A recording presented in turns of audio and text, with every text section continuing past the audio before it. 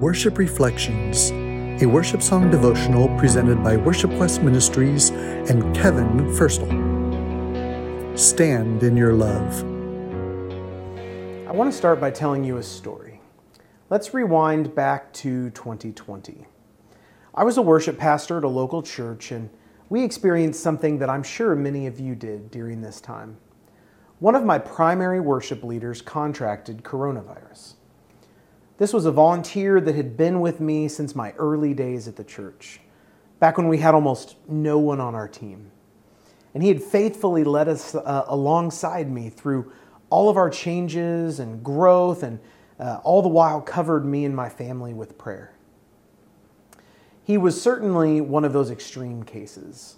Every day was a new outlook, mostly bad.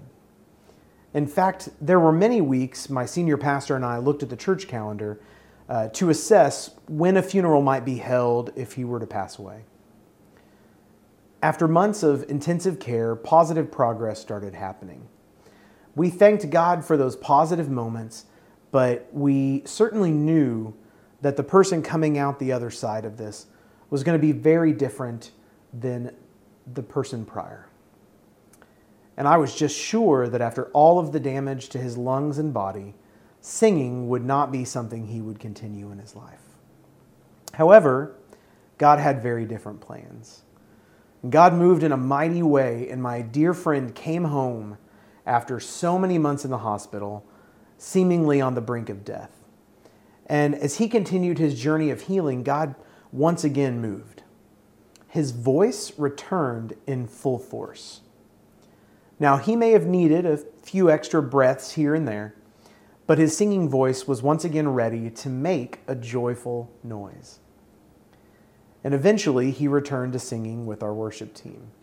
And in fact, his first Sunday back, he led this very song, Stand in Your Love. Now, with that story in mind, listen to some of these lyrics. When darkness tries to roll over my bones, when sorrow comes to steal the joy I own, when brokenness and pain is all I know, I won't be shaken.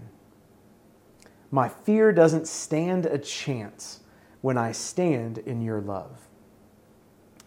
To hear his testimony of the difficulties and trials while battling this illness, often asking himself the question out of fear, why is this happening, or why keep going? We can certainly rest in the promise of an eternity in heaven, if that's God's will for my friend. But in those moments of fear, doubt, worry, anxiety, we can find peace because of the assurances of God.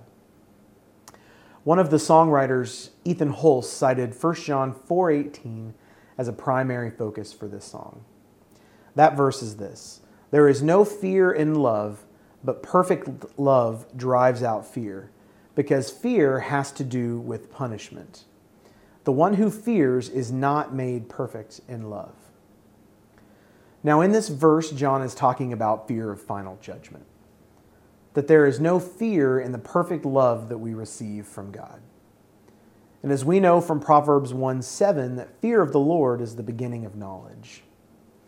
And it is that same God, now and forever, that loves us and casts out the fear of wrath and eternal punishment for those lives.